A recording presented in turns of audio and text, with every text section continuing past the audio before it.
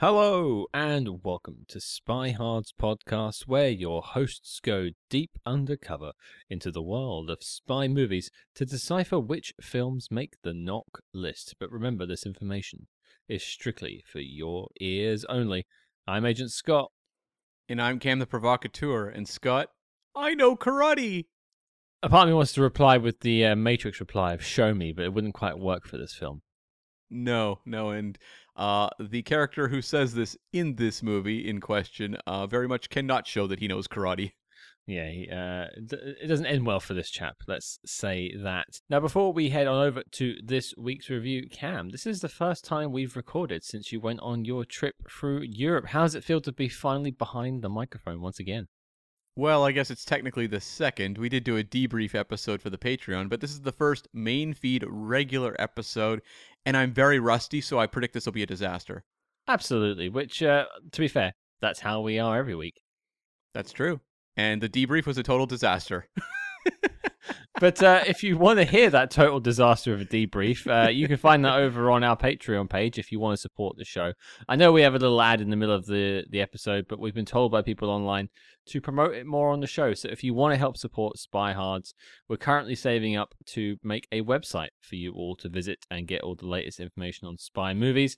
So you can go to patreon.com/spyhards, and we've got a few tiers over there and lots of bonus episodes, over 50 bonus episodes that you don't have access to here on the free tier. So join us over there. And if you can't do that, what we'd love you to do is leave us a 5-star review. Wherever you're listening to this, Apple Podcasts, Spotify, wherever you can, leave us a 5-star review.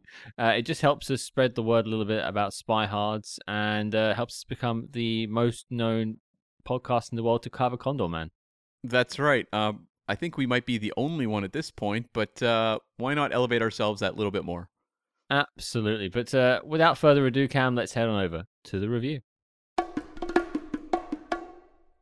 So, Cam, finding a guest for this week's film was initially proving to be a tall order. I scrolled through Twitter until I had almost reached my vertical limit, but luckily we won't have to wait 124 hours for me to finish this pun, as the man to save us from this cliffhanger is here. He is the host of Behind the Stunts, and it's his second time on the show. It's Mr. John Orty. Hello, sir. How are you? I'm very well. I was baffled for a moment with that, and then I realised where you were going with it, and now I'm okay. I'm still baffled. Oh, dear. There was no holds barred there either. He was straight in, you know. But no, we're good. We're fine, thank you. Good to be back, fellas. I love what you've done with the place.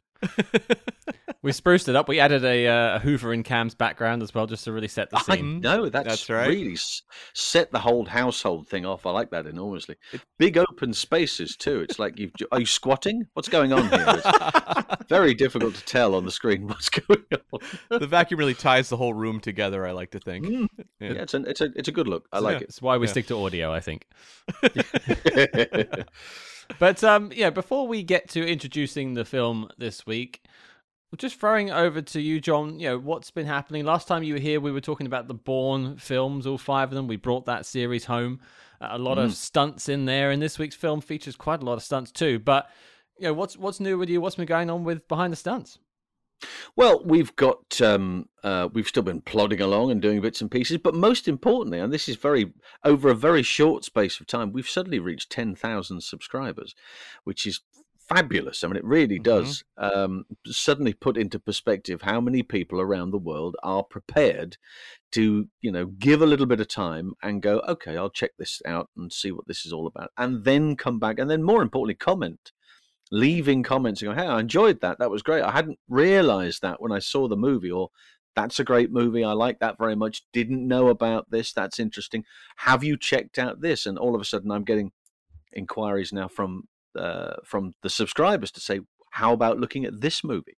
How about looking at this? Do you remember this? And all that sort of stuff. And that's great. So it's been quite monumental in doing that. I think we've been 10 years plodding away for 10 years. And then all of a sudden you hit the big 10K and you get a second wind of enthusiasm. I had a little layoff recently because I was having Wi-Fi replaced in one house and I was having Wi-Fi replaced in my father's house. So, and that took much longer than anticipated. So I had a nice little break, which gave me an opportunity to plan ahead for what's coming. So yeah, it was it's pretty good on that score. All good on the action front. Well, I'm curious, what kind of recommendations are people sending you that maybe you wouldn't have thought of?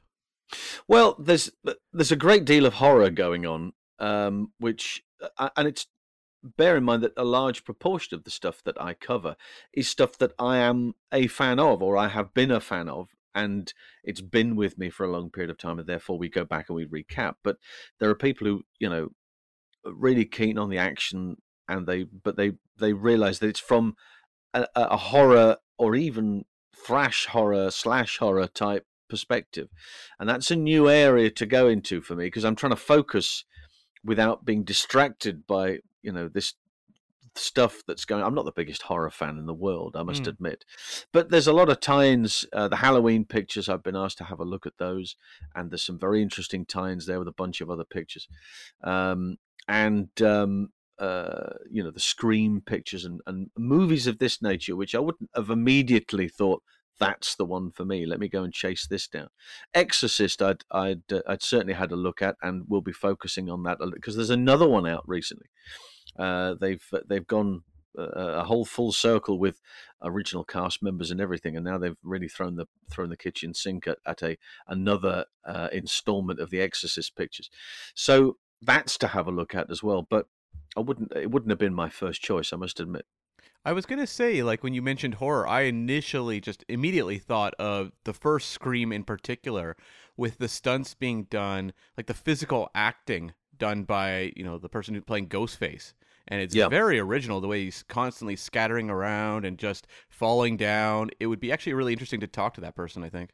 Yeah, it was an interesting look at the way in which they were trying to do film and trying to change it from the type of scare shots that they'd had before. They wanted to do something different, and then kind of moved into a sort of comedy based thing as well, flying about. And so, but the action, the physicality of those individuals that you normally associate with Leatherface, for instance, or Michael Myers. So this was a very different character in that respect, and so it is interesting to look at it and to see how it was done and how the training went ahead for all of that. So yeah, something to look forward to for the future because it is a different direction for me, certainly. It's always an interesting thing when you're running a channel or a podcast or anything like that, where you could schedule your content using those air quotes to be current. So you could do Halloween films around Halloween, spooky, scary films, to do that because it could get more engagement, that sort of stuff. But on the flip side, you want to keep it to things that you're interested in. So like I'm with you, John. I do not much care for horror films, so I know barely anything about them, whereas Cam is a huge fan of them. Yeah. If Cam was to say to me, let's do horror spy movies this whole month, I don't think there are any. Not many. I don't know if I'd be up for it particularly. I'm trying to think off the top of my head. Yeah, exactly. I mean, the Goldfoot films are pretty horrible, but that's a whole different story. True. Yeah. Like there's like one Universal horror movie that would apply, but it's not easily like streamable for people. So that one's sitting on the back burner until that's finally changed. That's also, I mean, from a podcasting point of view, it's I could be thrown any particular movie from any particular genre from any particular year, even brand new and current. I tend to draw the line at stuff that's just come out of the cinema because there isn't always the push from an audience to go and see it, and certainly my listeners are often likely to see it either from a DVD release or Blu-ray or even a TV showing, Mm-hmm. So I tend to stick away from or take away from immediate releases. Having said that, I mean, we did Equalizer fairly recently on the basis that the third picture just came out. Although I didn't focus on the third picture, it was based around the action based on Denzel's approach towards the character. He'd done a lot of boxing, so his physicality in that role. And looking at the stunt coordinators and the fighter rangers, because the action shots, the way it's shot itself, is remarkable. If you've seen those first two pictures, and if you haven't seen the third one, I do urge you to do so because it's just as dramatic. It really is very, very exciting to watch. But from the YouTube point of view, then if you look at it from a different point of view, that's a whole different ball game, because there are certain studios that and certain organizations that I just don't have any issue with. I can find footage, I can find B-roll footage, I can find parts of the trailer and stuff that they've let go and released, and I can utilize that as part of the educational purpose of the video. And there are other movies that I just won't get 10 feet. I'll get blocked immediately on the basis of not being able to use this, regardless of what it's for. So I think there's a great two different balls games to this whole thing. Yes, the up-to-minute content is great, and if I'm able to do as much of it, then I'll try and do it more on the podcast than I would on the YouTube show. But there's a great deal that I would like to cover on the YouTube show that I'm simply not able to do at this point. I'm sure there will come a time, but yeah, it's a tricky minefield. But once you get through it, it's able to cover as much as you possibly can, whatever genre. Well, John, we brought you here for your speciality in stunts, for your speciality in action. And so, Cam, the question goes to you, sir. What are we talking about this week? Yes, we are tackling the 1975 spy thriller, The Eiger Sanction, starring and directed by Clint Eastwood. Yes, the mountain puns are solidifying now. They may make sense to the listeners. Congratulations. Or commiserations for listening to it. Either way. These hills are alive with the sound of Eastwood. Or screaming, I think it was in certain cases. Yes. Quite so. Well, I think, Cam and I have spoken about Clint. I think it'll be the first question I've got for you, John. We've spoken about Clint many times on the show. We've done Firefox, a couple other bits where he's been on. But we never had you on to speak about Clint Eastwood. So just from your experience and Clint Eastwood's films, what do you tend to gravitate towards? What is your experience with Clint, and what do you think of his films? I'm a fan of Clint films. I'm a fan of him as a lead man. And I think and probably a great many of my generation, it was Dirty Harry movies that probably got me into Clint in a big way. Although I was really very keen on him as Philo Beddoe, I must admit, in the Any Which Way movies. When your sidekick's an orangutan and punches just as well as you do, that's not bad for start off. And his physicality has always been a major factor. He's the big, tall dude that the camera suddenly comes up to. There's an issue happening over here, and then the camera pans up, and never mind, here's Clint, and it'll all be fine in a moment. He's got that prowess, and he's done that right the way through his career, from his television days, right the way through to him taking over directing. Because he was like Don Siegel's love child. I think at one point they were doing lots of work together, either directing or working together and writing together. Mm-hmm. And then, from that period, from the spaghetti westerns, which then turned him into a different animal completely, and all of a sudden adored all over the world, he then had to do what a lot of actors have to do, which is to get out of that whole thing of, I'm not just the cowboy, there's other strings to my bow, and that's what he was prepared to do. Although he's always kept the West in his back pocket, because there's so many great stories, and as a director, he really knows how to work a movie. Unforgiven's another great example of a Western that probably couldn't have been done when he was starring in those spaghetti westerns. A very different type of movie completely. But yes, always been a fan of Clint. His physicality means that he's, as the leading man, he's always very physical, either as throwing punches, which he's excellent. If you watch any of the movies that involves him in sort of close quarter combat, there is a lot of very reassuring stuff, because he, again, used to train doing boxing, so his feet are very handy. Moves his feet very quickly, moves his hands very quickly, has a huge right hook, and knows how to sell it as well. Probably watching, John Wayne pictures and that type of stuff, and again seeing, look, that's the Duke throwing that punch that starts way back here and comes right through the frame and disappears the other way. It's very impressive to watch, and he's good with a quip, and I think with the Dirty Harry pictures, that certainly sold that to the rest of the world. So, yep, I'm an Eastwood fan, no doubt about that. There are a few movie stars of that era who understand their strengths more than Clint Eastwood. Because he Mm. doesn't have like the range of like, say, you know, a Jack Nicholson who's also very prominent in that era. But Yeah. it's like someone who knows exactly how to work on screen. He doesn't go too far outside of his comfort zone, but he is able to kind of adapt that persona to all these different types of movies. I mean, somewhat like a Tom Cruise, although Tom Cruise will take a little bit of riskier, riskier business, but riskier acting opportunities to do something like Eyes Wide Shut. Whereas like Clint is someone who's very much, I mean, he is kind of following in that John Wayne mold, but also kind of evolving it. Like he's faster, he's more intense. There is more of a willingness to sometimes appear more broken on screen than a John Wayne would. But it's just he's so locked in every time you see him. Like there's never a movie where I watch Clint Eastwood and I go, "Boy, he was terrible in this." Yeah, that's very true. That's a very good point. You've never gone in. Touching on what you were saying earlier, limitations. I know there's a great line from one of the movies where man's got to know his limitations, right? So yeah, he knows this. But as an actor, he knows that he doesn't want to go too far outside of that area because it then becomes unbelievable. Now, certain other actors will just push that boundary. They will go, well, yeah, it's fine. I'll be great. And maybe nowadays with CGI and the possibilities are endless. But when he was making those big pictures, that did take a, they're very physical and they're very in camera. And when Burt Reynolds was doing this type of stuff, and the Bridges boys were doing something else, and those type of other heroes were maybe doing something, and they were outside of their comfort zone. They didn't make those type of movies again after that. They went back to doing what they normally do. Clint doesn't go that far.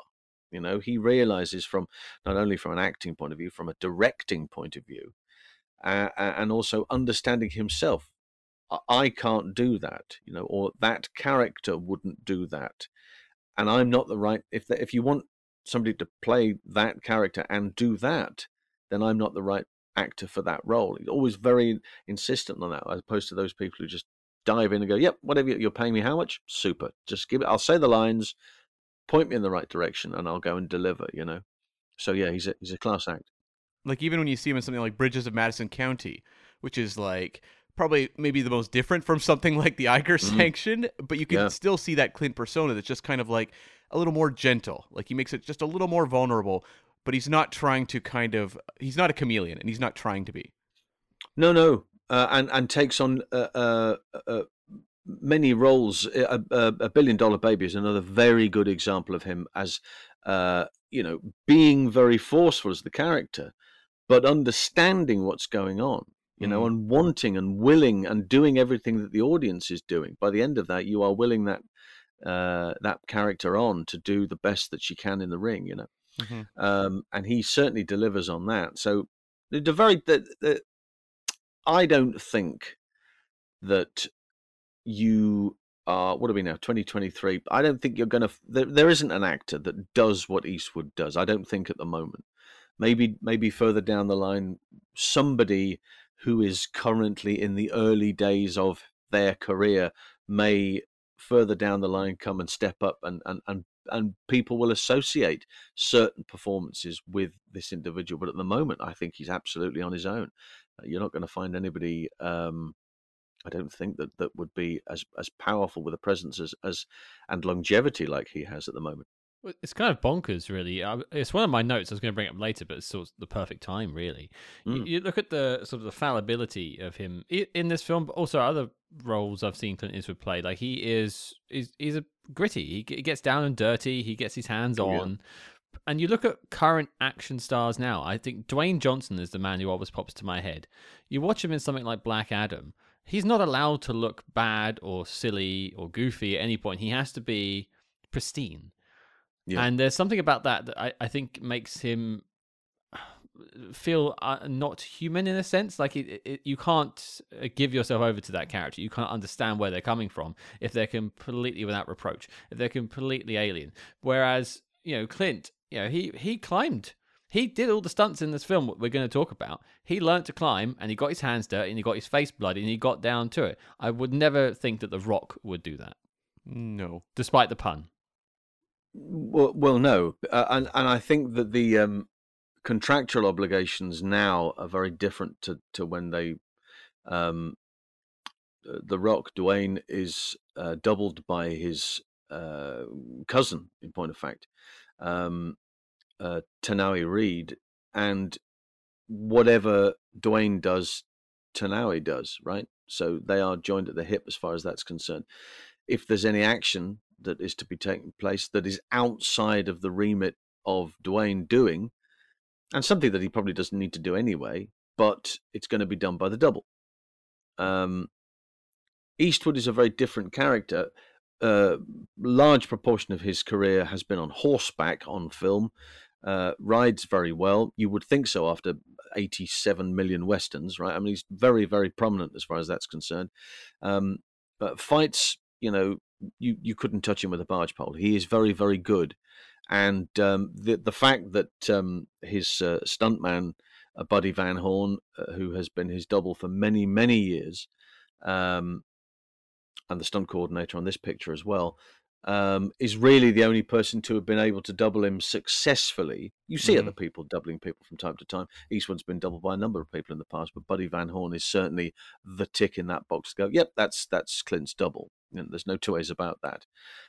But even then, on a picture like this, Buddy Van Horn would have said, look, I've got capabilities. I'm very good in this area, this area, and this area. Mountain climbing, well, that's not my bag, and that's really why those professionals were brought in to do the job. So there's a great deal of that to be taken into consideration, I think, as far as this is concerned. And you list the things that Clint can do, like action, acting, and so he, of course, is the man you cast as an art teacher. Yes, yeah. Let's make it all very simple. Yes, that's right. Yeah, let's mosey on over, if we're going to use a Western pun here, to the synopsis for the Eiger Sanction for those who have never seen the film or have never heard of the story. The Eiger Sanction, his lifeline, held by the assassin he hunted. A classical art professor and collector who doubles as a professional assassin is coerced out of retirement to avenge the murder of an old friend. Yep. I just want to give Clint props, though, for beating Harrison Ford to the punch to play the sexy professor before Indiana Jones rolled around. Yeah. I was waiting for the "love you eyelids" or whatever it is she writes on it. Yeah. I did when I saw that in the film. I was like, oh, they really are doing this, and I realized that Indiana Jones comes way after this film. Mm-hmm. It does many years later. Yeah, absolutely. Yeah. Interesting, but yeah. So that's Clint Eastwood in this film. But I'll throw it out to you, gents, because I've never seen this film before. John, as the guest, you're up first. Had you seen the Eiger Sanction before we called you in for this special mission? Yeah, many years ago. I would say it was probably the mid '80s, and I'm suspecting that it was probably on TV, I guess. I don't remember there being any adverts, so I'm assuming it was a BBC channel. And I've always liked it, I must admit. I like the character. I like his look that he has in the picture. And for me, I think one of the great characters in the picture is George Kennedy. I've always liked George Kennedy as an actor, regardless of what he's in. He gets on the screen and you go, oh, okay, it's George Kennedy. Yeah, all right. And you kind of settle into the whole thing because he's going to throw the kitchen sink at whatever he's doing. And he does that, really, really does that in this movie. And there are a couple of, interesting characters along the way. I'm trying to think of the guy's name, but I can't think of it off the top of my head. But the other assassin who was at the boot camp, who I'm sure he's been in practically every other episode of Columbo. I'm pretty much certain of that. But they're very good characters as well. And the movie does move along relatively quickly. They're here and they're all of a sudden there, and then the next thing they're doing this. So it speeds along, and the little jump cuts here and there, and you never know what's going on. And even when it does become clear further down the line, you're still not entirely certain. You've got your own self-doubts. But yeah, I'd always enjoyed it. I also like the score. Mm. I think the score is very good indeed. And of course, John Williams um, outside of his Spielberg connection. John Williams, never heard of him. Yeah. Yeah, tricky. He's the guy he's promoted by roll neck sweaters. He's not allowed to do any publicity unless he's wearing a roll neck sweater. You've probably seen him. I think he scored Jaws 2. Very possibly. Yeah. From his Malibu penthouse, I imagine. Yeah. So it's there's lots of great stuff to like in this, and it's good. Just let it wash over you. It's great fun. Well, Cam, what about you? Had you climbed this mountain before? No, this is one of the Clints that I hadn't seen, and I have like a Clint Eastwood box set, and this is not contained within it. So it was one that was kind of on my outstanding list. Okay, all right. So I guess that makes John our expert on 2 counts then. The man who has seen this at least more than once, and the stuntman. So yeah, okay. Who knew? Lot of pressure on you here, John. A lot of pressure on you. Yeah. Just a standard pressure thing going on. Don't worry about it. Okay. We'll get through it, lads. Carry on as you were. Righto. Well, Cam, I'll throw it over to you, as I do keep you locked in a room most of the time to keep you away from sunlight as well. Sure. That's Yes. mostly for editing's sake, but could you take us through the journey and get us up this hill? Well, it's funny we were mentioning, John Williams and a Jaws connection. This was also the same year, of course, that he scored Jaws. So big year for John Williams. But the producers of Jaws, David Brown and Richard D. Zanuck, were actually responsible for bringing this movie to the screen, Eiger Sanction. They secured the rights to the 1972 novel, same name, The Eiger Sanction, and it was written by Trevanian, that was the alter ego name for Rod Whitaker, who was a New York writer and film scholar who worked at the University of Texas. And this was his only screenwriting effort he ever did. He had a few things adapted, but this was the only time he actually wrote on a movie. But he had basically this kind of career where he would write novels under fake names. And Trevanian was kind of the primary one. But he had other ones. He had Nicholas Sear, Bennett Lacago, and Edward Moran. And really just going for it on those pseudonyms, isn't he? He's like, if you're going to have a pseudonym, you might as well make it exotic, I suppose. Yeah, they're all spelt kind of unusually. So they do stand out. And his identity was actually a secret until 1984 when his publisher accidentally leaked it. Oh, man, what a spoil sport. Yeah. No longer became the publisher after that, presumably. He got the boot. Exactly. And so Eiger Sanction was actually the first of 2 Hemlock spy novels he wrote. The other one was called The Lou Sanction and involved Hemlock... Whoa. Go back. No. Let me finish. It involved Hemlock going to London. Right. As in Waterloo. Or like Lou in Cornwall, which is Looe. LOO. Okay. Oh, it is, right. Oh, right. Down the pan. Yeah, right. That's some toilet humor for us all there. And so if you sit there and go, wait a second, that sounds kind of comedic. And I just watched The Eiger Sanction. It didn't seem like too much of a comedy. So the novels that Trevanian was writing were basically written to be spoofs of Ian Fleming James Bond novels. So I would say that maybe there was a tonal shift when it came to adapting The Eiger Sanction for the screen. Well, I that's something I'm probably going to get into a bit later when it comes to tonal shifts in this film. But okay, so it's nice to know that it starts at the author and it works its way into the film. Yeah, and so the author, Trevanian, is writing a draft of the screenplay for this film. They also bring in a writer, Hal Dresner, who was a writer-producer, did some uncredited work on Cool Hand Luke with George Kennedy in 1967, but his first major movie was 1969's The Extraordinary Seaman, starring David Niven. Scott giggles. And that movie was apparently just a complete disaster, but he did continue to work. And that movie was a real Lou sanction. The Eiger Sanction was actually his follow-up to the 1973 horror film Are we just making funny noises today? It was just... What is this? It was a series of S's, and it was a snake horror movie. Oh, well, say no more. Don't you mean Say no more. Slither. I have seen. It's actually pretty fun.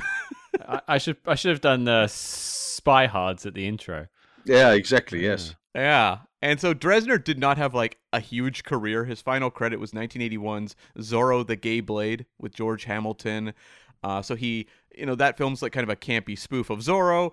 And so like maybe that's kind of where some of the goofier elements come into this movie. I don't really know. But they basically had Dresner and Trevanian writing drafts of this. And they announced Paul Newman would be the star of this film. And Newman, after reading a couple drafts, basically implemented his right of scripted approval and got out of Dodge. It was like, I'm not digging this. See you later. Smart cookie, Paul Newman. Yeah. Not enough boiled eggs for him. Yes. He was like, I'll have to do the Sting instead. Yeah. Oh, what a choice. Oh, well. What a choice. Yeah. So the project basically went into limbo, and then Clint was signed to star and produce, and then they later announced direct. And Richard Zanuck said that Clint was always the first choice, but previously had conflicting schedule issues. Whether that's true or not, I don't know. Maybe that's a shot at Paul Newman. Could be. That feels like a little bit of an ego brushing there as well. Yeah, I think so too. And so Clint had moved into directing in 1971 with the movie Play Misty for Me, which is a very good kind of like early precursor to like Fatal Attraction, that kind of film. Very good movie. And this was his follow-up to the movie Breezy, which was a drama he'd done with William Holden that just did not perform well. I've never really heard of Breezy. It does not have much of a legacy whatsoever. But Clint was not particularly happy with the way that Breezy and Play Misty for Me had been released by the studios he was working with at Universal. And so he was actually quite unhappy with the book, The Eiger Sanction, and the screenwriting efforts thus far, and basically just saw this movie as a means of fulfilling his contract and getting out and going to work for Warner Brothers, where ultimately he would work until this very day. So firstly, you're saying Breezy didn't blow anyone away? No, it did not. No, it did not. I think. Is there a clause in this contract that says that every single link has to have a pun? What's going on here? I don't know. I'm just feeling puns today. Good I Lord. should calm down. I've been challenged. I'll calm Could down. you just for a second? Wow. And so Clint brought in another screenwriter, William B. Murphy. This was his debut screenwriting effort, so he must have done punch-up work and uncredited efforts. He does not have a big filmography. He had a story credit on Lethal Weapon 2 in the late 80s, but he would launch his own novel series called The Destroyer. That's right, this man was the creator of Remo Williams. Ah, super. There we go. No now we're getting way. somewhere. That's a spy connection I love to hear. That's right. Wow, that's a weird world, isn't it? And there's been like 100 of those books. Yeah, and apparently Murphy never read the Eiger Sanction book or anything, and just kind of like found the tone they wound up with. Well, what tone was it? I don't know. We'll talk about that in a moment. And Clint Eastwood basically went into this production thinking like, okay, I'm not particularly confident in this story, but I think that the climbing footage, if it's extraordinary enough, will cover up for that. Like, I think audiences will enjoy this movie if I can deliver on that front. They'll forgive me if perhaps the narrative isn't quite up to snuff. That makes sense, and yeah. And so because of that, Clint partly insisted on doing his own stunts. He trained with mountaineer Mike Hoover in Yosemite National Park and climbed the 1,200-foot Lost Arrow Spire. So Clint took this very seriously. He was Tom Cruise before Tom Cruise was scaling mountains in Mission Impossible 2. Well, that's actually a question I had for John. I know you mentioned that Clint had a stunt double, and I imagine there were certain situations where they had to use a stunt double in his previous films. But is this quite like Clint at this point to be doing his own stunts most of the time? Not really. I mean, within certain reasons, there were moments on Magnum Force. He'd done a lot of motorcycle riding, but there were certain aspects of that required a double because of the nature of the job. And similarly here, George Orison doubles him for some of that climb, the footage you see of the needle that you're referring to, simply on the basis that, Clint's directing, so he needs to have a perspective of that. Can't rely solely on the assistant director to get the shots that he's looking for, or the DP. So consequently, George Orison was doing a doubling there, and George Kennedy was doubled as well, so they could get those accurate shots, and particularly working out the final piece of that shot, if you remember, which is the two of them sat on top of this the rock, this spire, and George Kennedy pulls out some beers, and he says, Eastwood says, "You didn't bring beers up here." He said, "No, I'm not stupid. You did," because they were in his backpack. Yeah.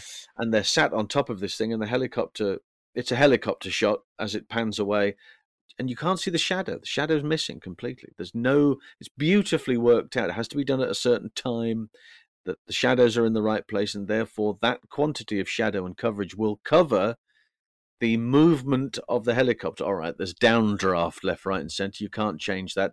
It's 1975. But what you can do, if you're clever enough and you work out the time and everything, you can physically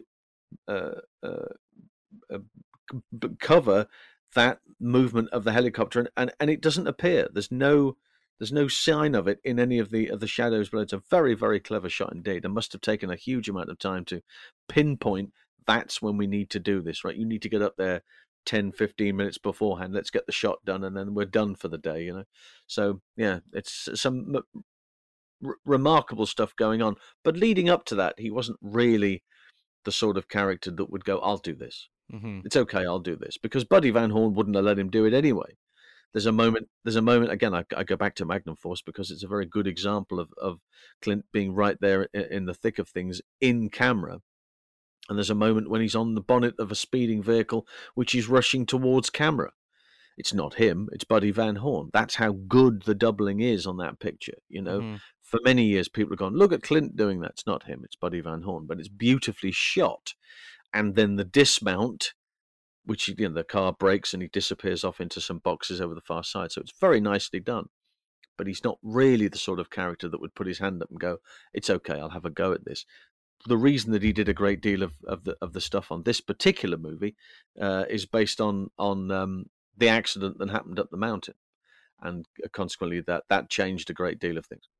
Yeah, so you cue me up there. So they started the production shooting in Switzerland at the Eiger North Face, which was considered one of the most dangerous climbs in the world. It had many fatalities there. And on the second day of filming, there was a rock slide that killed British rigger David Knowles and injured Mike Hoover, sent him to the hospital. And so, yes, like this was a very dangerous shoot. And yes, Clint, as John is saying, basically had to do a number of the stunts himself. And I guess, the tragedy is obviously something that you never want to happen on a film set. But when you see the finished film, seeing Clint in those situations, it does have an authenticity. It does. I also don't think for a moment it was simply on the basis of, we've lost somebody, we need to replace that somebody, I'll do it. I don't think for a moment it was that. That's Clint, and there was a bit of falling out going on because Clint had demanded that these shots be done, leading up to the rock climb, leading up to the death of the individual concerned. So there were a number of things that Clint was being held responsible for. And he wanted to put it right. He wanted to try and get across to the rest of the crew and to everybody at home who had some sort of backing in this and some sort of content in it, that I need to be, the character needs to be seen to be doing as much as everybody else. I, as the director actor, have been relying on these individuals to do as much for me as possible. But this terrible tragedy has happened, and I need to put that right. I need to be in a situation where we can get to that point, get the story across, and get the character and me on screen enough to go, that's really him doing that. And I think that was more along the lines of that. It wasn't just a case of replacing it, but There was a lot of falling out that had happened within the production, and he did, he did do whatever he needed to do to try and get it right, and it did make a big difference. Certainly, seeing him up there, and there are shots there which clearly, they're not on a back lot in Burbank. They are very clearly, up the side of a mountain. So, with that in mind, I think it was a very important decision, and one that probably only a director could make. Well, I read, and I don't know if this is necessarily true. People can correct us online if it isn't, but it's from IMDb and a documentary I watched on YouTube. But the shot of the rocks falling down that injures one of the climbers is the shot that also caused the death. Yeah, because there wasn't any. There was footage of everybody moving, traversing from one side of the rock to the other, but there wasn't any footage of the position they were in looking up. And on the strength of that, one of the camera guys, and they were very pleased with the footage they got during the day, but they said, Clint, we've got no vertical shots at all here. We need to go back and create something because we're going to lose the light and we don't have this part of this location for much longer. We've got to move around. Consequently, that he said, right, okay, well, let's get this done. And a lot of people were ready to go. They were done. And he said, no, we need to get this done. Can we come back? And that's where a lot of the confusion had gone from, because he's gone from being the actor who understands, right, we've got this shot done and we've got that shot done. He's now got his director's hat on. And on the strength of that, now needs to work it in a very different perspective and get other people into this and get it done, because it's my fault. I've missed it. I should have done it. I haven't worked it into the schedule. So let's do it now. And on the strength of that, that's when the accident happened, and the rock fall that you see in the final edit is part of that rock fall that sadly claimed one of the climbers and riggers. So yeah, there's a great deal going on there, and as a director, you learn from one project to the next. You rely on lots of people who are much better in certain situations than you are. I'm reminded of a wonderful phrase that Ringo Starr once quoted, which was, make sure that, and this is advice he gave to his son Zach, was make sure you play with as many people as you possibly can and make sure they're all better than you are. And that's very, very similar to what Clint had to be in a situation for. He's working with some of the best filmmakers in the world, but he wants to make absolutely certain that they're so much better than him. He doesn't understand X, Y, and Z. That's what they're for. He can learn from them, and so next time when there's a particularly difficult shot or something that's required, he can go, I remember when I was working with so-and-so, he said, right, we'll do this, and you get the shot better, So I think from a director's point of view, he's had to make a number of very serious decisions along the line. One of them has sadly caused an accident and a death. But the final result has worked, certainly. Mm-hmm. And I just had a little addendum just to the making of, which I normally wouldn't bring up something this obscure, but because of the spy connection, I noted it. There was a memorandum found in the production files, and this was posted on the American Film Institute, that the character of Felicity had been eliminated from the picture. And the character of Felicity would have been played by Claudine Auger from Thunderball. Oh, okay. Oh, yeah, right. I thought that was interesting. Did she shoot the scene, or? Don't know. She would have been cast, but I think it may have been a cut before they even shot the movie. But yeah, we could have had a Bond connection here. That would have been an interesting. And I've not really seen Claudine in much other than Thunderball. I think. And oh yes, no, you're right. I always get her mixed up with Luciano Bellucci, Claudia Cardinelli. Oh yeah, right. Yeah, for sure. Yeah. Yeah, we'll tackle the movie wow. Triple Cross on the show at some point. She's in that, but she's in that. Yeah. She's also in Escape to Athena, one of my favorites. Okay. And so this movie had a budget of $9 million. Domestically, it did $14.2 million. So it was a modest hit. Tick in the box. That's a profit. Yep. International numbers are lost to the sands of time. I have no idea. The top three for the year, number 1 was Jaws. Number 2 was One Flew Over the Cuckoo's Nest. And number 3 was Shampoo, the Warren Beatty film. And just a final note, author Tervanian also wrote a book called Shibumi. And it was recently announced that Shibumi would be directed by Chad Stahelski Ah, and adapted by Matthew Orton, who appeared on this show. Wow. And he wrote Operation Finale. okay. So another action stunt connection in some shape or form there with Chad at the helm. Mm-hmm. That's again Buddy Van Horn, a very good example of a stunt performer working very closely with Clint, understanding direction because of the amount of stuff that he's done with Clint, moves on to doing not only stunt coordination work but second unit work, and in fact entire units. Right, take that unit, go and film, and he does exactly what you would expect a director of first unit to do. So he's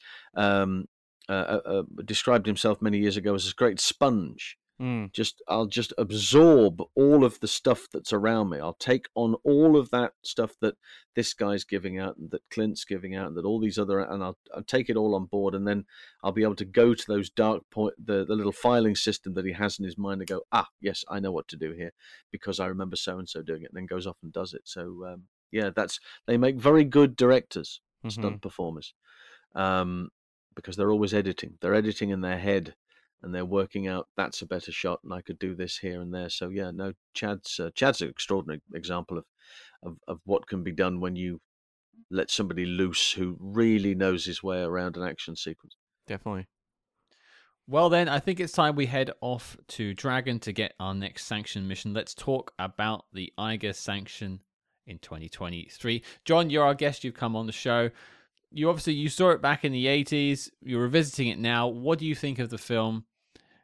With your current sensibilities, with your current experience, with your level of knowledge on stunts now, how does this film feel for you? I remember it as being slightly more action-packed than it was, and then I then looked at it again relatively recently. I'd seen it a couple of times before, but I watched it again recently in connection with this podcast.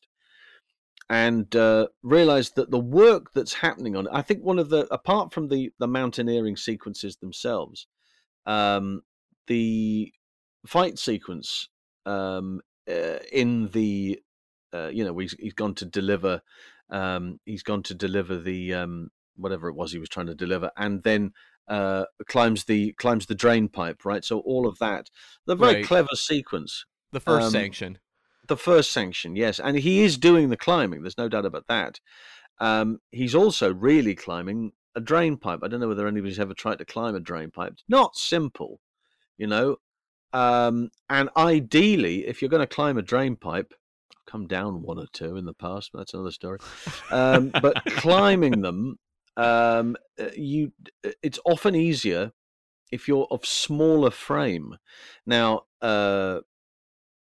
the history books will say of cat burglars and all of this sort of stuff. They're referred to as cat burglars because they were, very stealthy and quite small in frame. If you're able to shimmy your way very, very easily up a drain pipe, well, there's possibility that you'll move on in your career as a burglar. Nobody sees you go in, you blend in. Clint's huge, right? Yeah. He's 6 something, and he's got proper boots on, I think, by the looks of things. There's no trainers on this, and he's climbing his way up there. And whether that was reinforced or not for the shot, I don't know. But he makes a very good job of it. And 3 cameras covering it, one from one side, one the other, and then one at the top watching him come up. So they were really selling the whole point of, look, there's the star climbing this drain pipe, and look, that shot over the top that goes, bloody hell, that's quite high. You wouldn't want to do that, would you? So again, putting Clint in a slightly different perspective. But the fight in the room afterwards is really quite clever, but very brief. And it reminded me very much of the circus. The guy's trying to fend off a knife with a chair that he's got in his hand. So the lion coming towards him, and he's showing this chair at him. But my memory of that is the lovely shot of him leaving the window when the guy gets pushed out through the window. It's just a lovely shot, initially in slow-mo. There's 6 edits on the way down, which means he's really trying to sell the whole fall and distance and cutting back from one shot to the other. And then there's a lovely cutaway false perspective thing at the bottom. He falls out of the window. This is Orwin Harvey, incidentally. who's the stuntman who falls out of the window. Ironically, the guy who doubled Sean Connery jumping from the oil rig in Diamonds Are Forever. Oh, okay. So the same guy, but does the fall, turns for the fall, and then.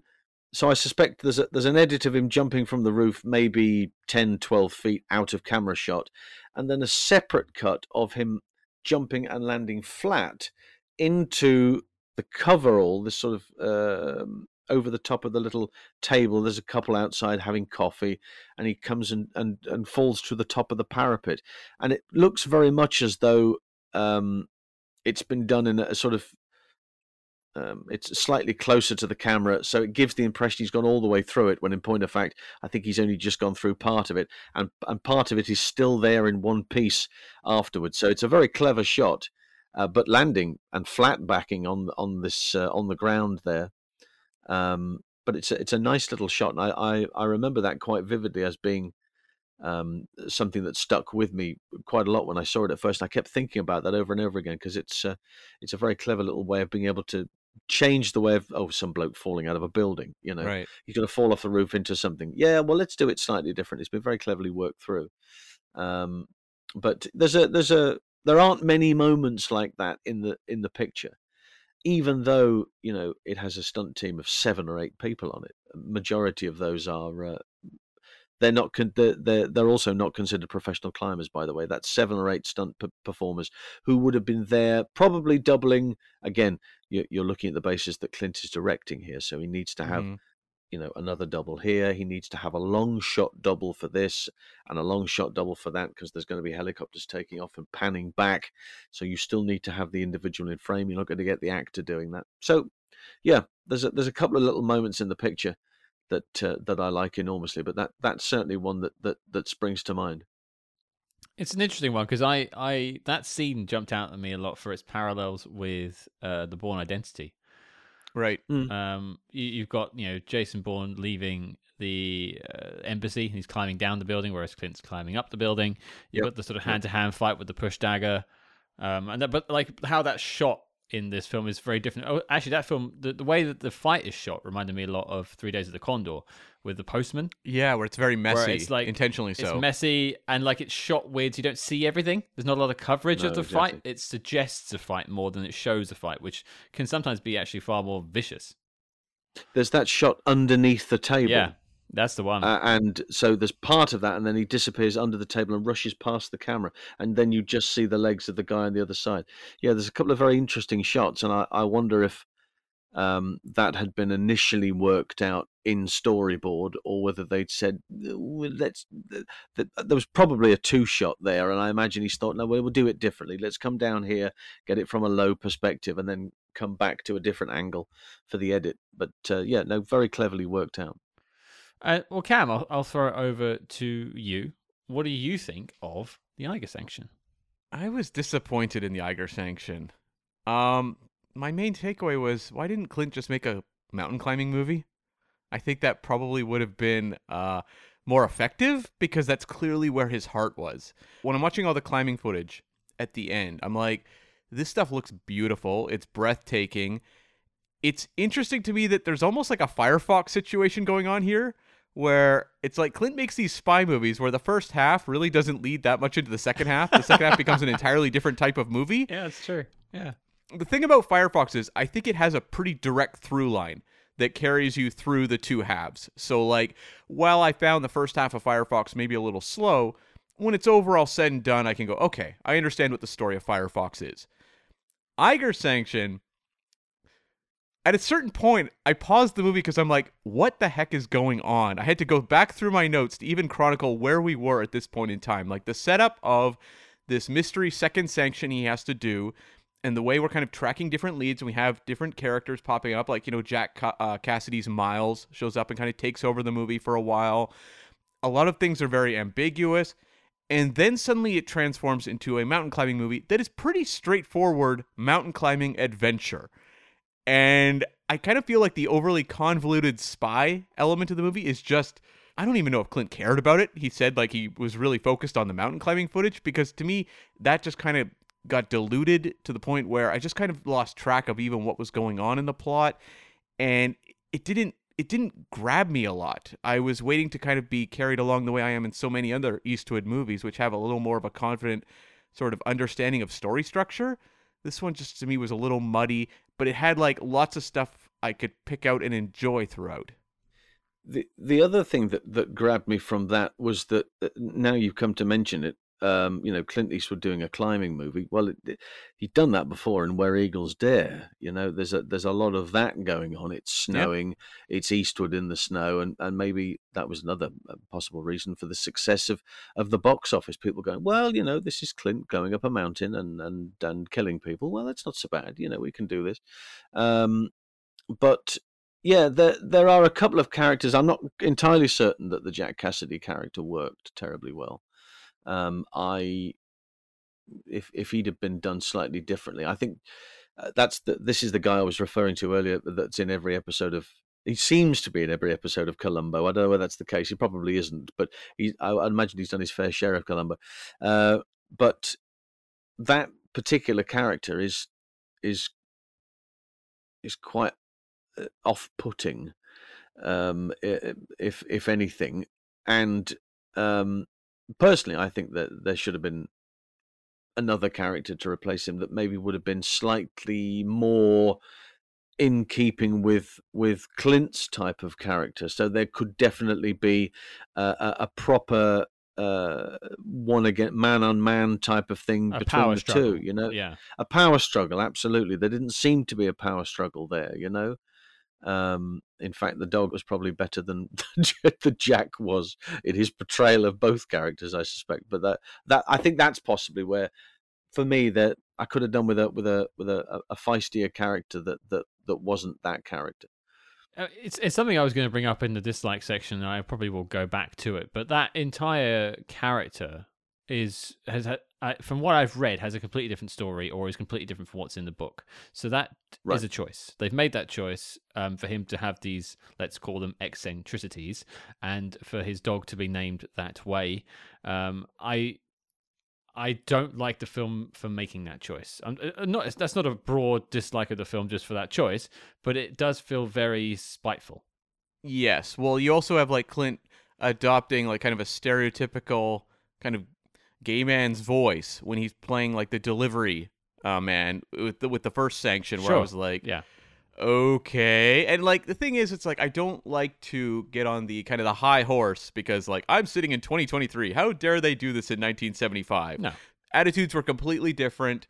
This was not an uncommon thing to see in movies. I was more fascinated by the sheer amount of elements in this movie that piled up where you're like, wow, that's aged badly. And it was like, normally you get one or two, but this was like, how many targets can they hit? Yeah, there's another element that maybe we'll get into in a little bit, but I suppose I should chuck in my 2 cents on the Eiger Sanction. I was baffled, truly baffled by this film, because there are moments where I thought it was actually doing something quite interesting.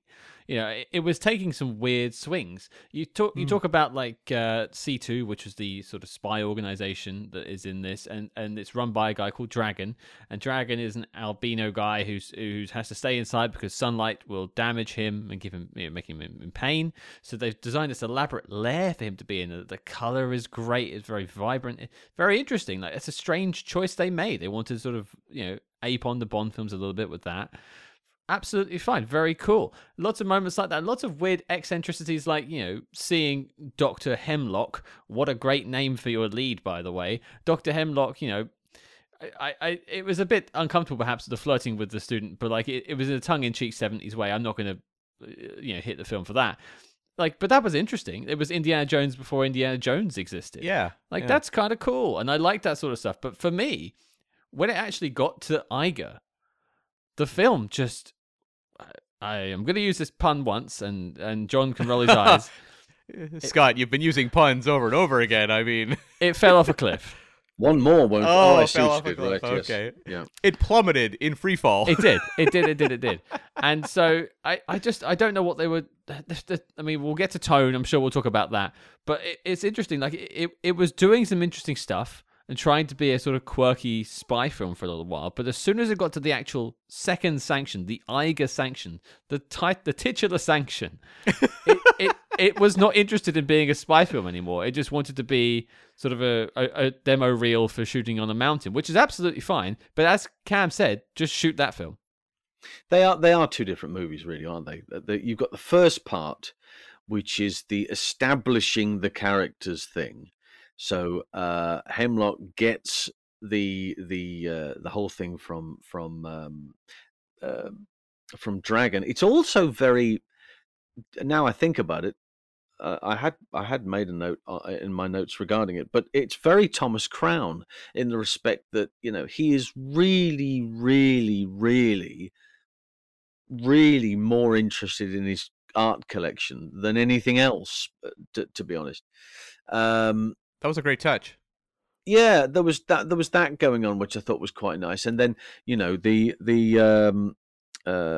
Jemima, when he meets Jemima on the plane and all that sort of interaction. Okay, well that's that, and then that moves on to something else. And then by the time they get to actually going up the mountain, it's then become a different film, and you struggle then to maybe look for the benefits of this second part of the picture, as opposed to the slapsticky, quite funny bits, lines that he was throwing in left, right, and centre in the early part of the movie. Yeah.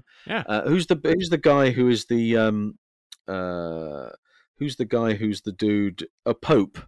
Gregory Right? Walcott. Yeah. So the interaction between Eastwood and Hemlock and Pope, it's quite entertaining, and yet by the time the second part of the picture comes around, doesn't really work as much. So I think there's a whole bunch of bits to look at, but I wonder if at some point it was even a draft of one picture and a part of a draft of another, and they've gone, this might actually, if we put a mountain shot in the middle of this, and we just we go pan and scan from one side of the screen to the other, people may not know, and we can then set the whole thing there. So we've called the thing the Eiger Sanction. We may as well go up it, and this might be the appropriate moment. So I wonder if it was just a simple case of that.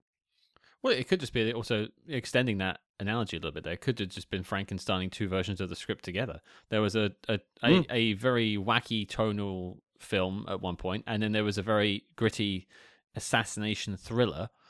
And they just went, oh, there you go. That's your script. Off you go and go and shoot it, which is happened before. It's not a problem. It's just it is of detriment to your film. Well, like, if this book is like a more comedic take, or kind of like just a little bit of a satire of James Bond and Ian Fleming's writing, then like a character like Jemima Brown or Dragon makes like a lot of sense. Yeah. Like if you're trying to kind of poke fun at kind of the world of Bond.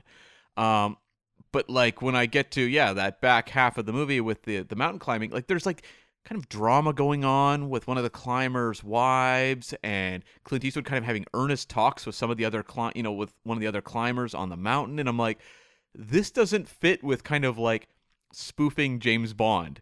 Like imagine if you're watching For Your Eyes Only, which hey, this one beat James Bond mountain climbing by a few years. But like imagine if like For Your Eyes Only, the last like 40 minutes of the movie was just Roger Moore climbing that mountain. You'd be like, huh, this is a very different energy than what I was seeing. Is he there yet? Yeah. I thought you were going more for like, you had the first two acts of Moonraker, and then the final act was Casino Royale. Oh, sure. Yeah. The 2006 version, I should specify, not the 60s version. Yeah. That would actually track very well, I think, if you did those two together. But okay, let's talk about things we did like, because there are things I liked about this film. Mm-hmm. But John, let's go to you. Something you want to talk about, something you really liked about the Eiger Sanction. There are, but what I say, it's not to the point where I can see it has flaws. I'm not looking at it from a 2023 perspective because I'm a 51-year-old man. So I am looking at it from a 51-year-old man's perspective, and this movie was made just a few years after I was born, so I can see it in a slightly different light.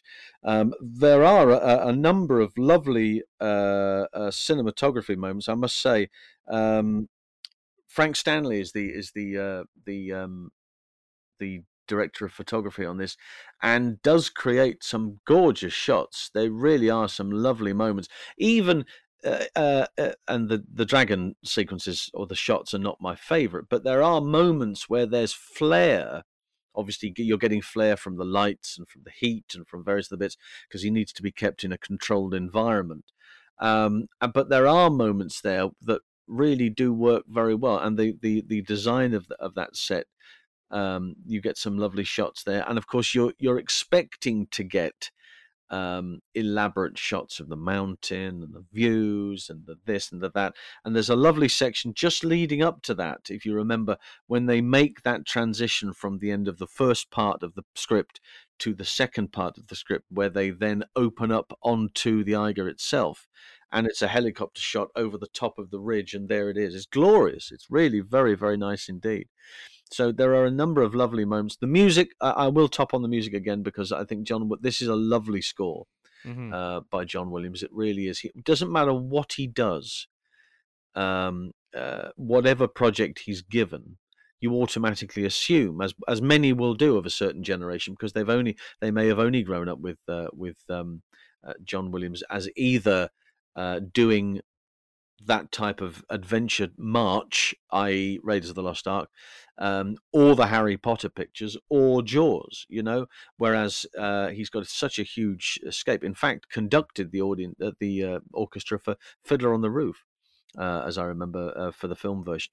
But there's some lovely stuff on here, and of course there's a rock connection. I'm a big fan of rock music in a band myself, and Toto's Jeff Porcaro, the late great drummer with Toto, is playing percussion on this, but with the Hollywood Symphony Orchestra. So It's a really, really super score, and I do have a copy of it, I must admit, and I do play it from time to time, primarily because of its melodic gorgeousnousness. It does sweep about, and there's a later section where you can really what did he obviously he created the shark in Music for Jaws, and you don't see the thing for nearly an hour, but it's there because of the eeriness of the music. And similarly with the mountain sequences, the higher we go in this climb, the pitch of the music changes and it's slightly different, and there's a feel of he's created a eerie breeze running through it, which is actually done for real with instruments. Very, very clever indeed. So as per usual, hats off to John Williams for ticking a number of boxes on this. So it's got a lot to go for, I must admit. There's a couple of interesting costume moments as well, but the less said about that the better, probably. Yeah. But they would be my two highlights, certainly. I mean, it's interesting you mentioned cinematography. One of the things that jumped out to me is a shot about midway through the film where Clint is training for climbing the mountain, and he's like pushing himself up in between two bits of rock, and I believe it either pans in or pans out, probably from a helicopter shot, and just a large sort of sweep in or sweep away. I can't remember which way it goes, but it's just like, wow, this was they could have done the easy route, just having him as a flat shot just climbing, but they went, no, I'm going to go a step further. We're going to get a helicopter, and we're going to take a long, elaborate look or come away from him just climbing, because it's Clint doing the stunt. You want to highlight he's there, and then highlight the spectacle of the rock he's climbing upon.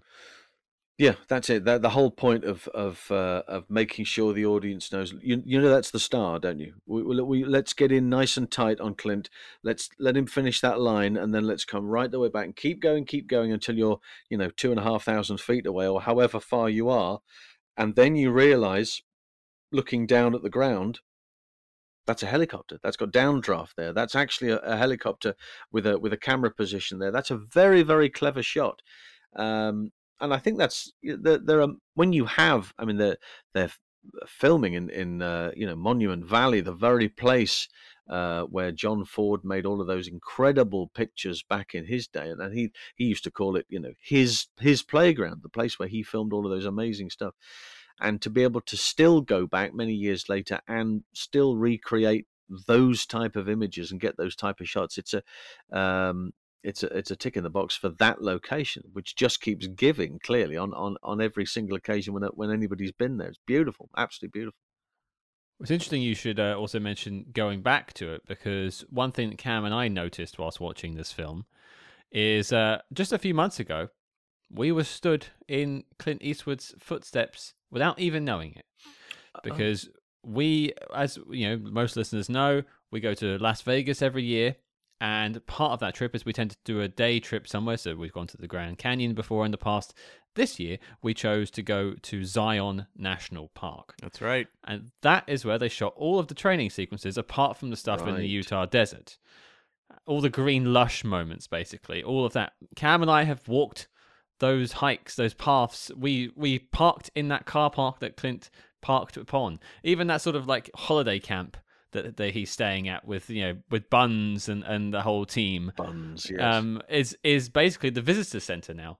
Right, And we walked okay. around it and we didn't even know. Cool. A crazy small coincidence there. And Scott was chasing me around like Clint chasing George. And did you stand on top of the cliff and take your shirt off and him just run up the side of the mountain in a really exciting moment? I know, it's all come flooding back now, isn't it? He actually ran the opposite direction. It didn't have the desired effect. Life imitating art. Or vice versa, yeah. I don't know how many hikes I've been on where you need inspiration every once in a while, and clearly, George was delivering some form of inspiration because she wasn't delivering any. There was no conversation going on, was there? She brought something. Yeah, she brought something. Yeah, brought something to the table, certainly. Yeah, quite right. Cam, what about you? Something you liked? So, I mean, just, John was talking about just like the visuals of the movie. Like the cinematography is spectacular. And I really think that is my prime takeaway from the movie. So I'm not going to make that my like because we talked about it. But yes, it's like the mountain climbing vistas. Just a lot of the visuals throughout the movie really do stand out. Mhm. But I think for me, one thing that really clicked, and I think this movie has a bit of an issue with like character chemistry. Not so much actors, because like Clint is very good at assembling like a dependable team, but like in terms of like the characters, I didn't feel a lot between say like Hemlock and Jemima, for example. But I thought that the combination of Clint Eastwood and George Kennedy was really effective, and they'd worked together on Thunderbolt and Lightfoot the year before, and to me, like, these are just two old pros who just know how to make this sort of relationship work. And just watching the two of them sit on the top of that mountain, just bantering, I'm like, give me a whole movie of this. Like, the hangout factor of the Eiger Sanction kind of ebbs and wanes depending on which characters are on screen. But when it's those two, give me that whole movie. And honestly, like, George Kennedy, this guy is just like, he may not be a movie star the way we think of movie stars, but like watch scenes where he's just watching the climbers through a telescope. He's making that interesting and magnetic. Just watching him react. Yep. That is, in my eyes, a star, even if he wasn't, considered like the big bankable Hollywood icon. He's a proper, really serious character actor. There's no doubt about that, and is always thrown in a number of pictures, primarily because he's a solid, down-to-earth sort of character that people can relate to. Doesn't matter what it is. He's playing the chief of police. He's playing some hood. He's playing a bartender. It makes no difference. You see him on screen. He delivers that line and he does what he does, and people go, "Yeah, I could see that. That could be me." He's actually doing what I'm doing.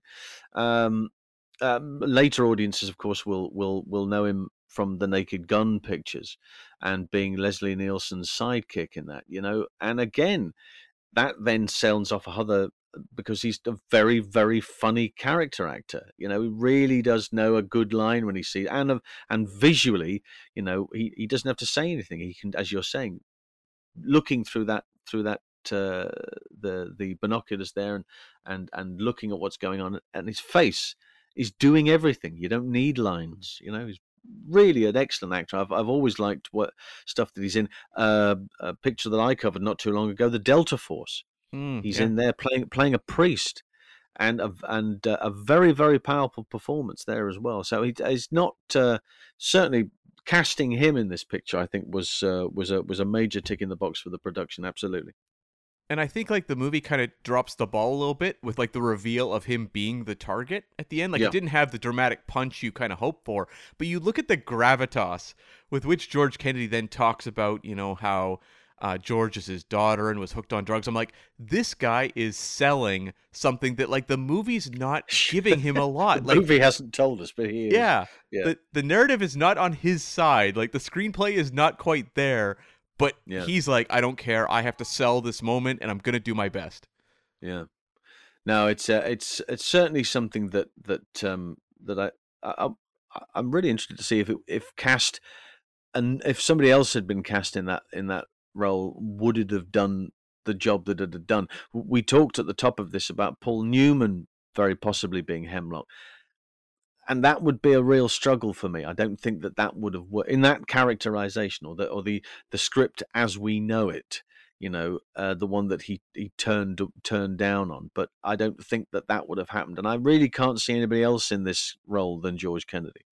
It's something that he's managed to do over a number of years, do it really, really well. And as you say yourself, the movie just didn't tell us visually what he then had to tell us in 2 pages of dialogue. So we were kind of relying on him towards the end to push the boat out and give us a hand. Mm-hmm. It takes a real talent for an actor to sell you on something that he can't see.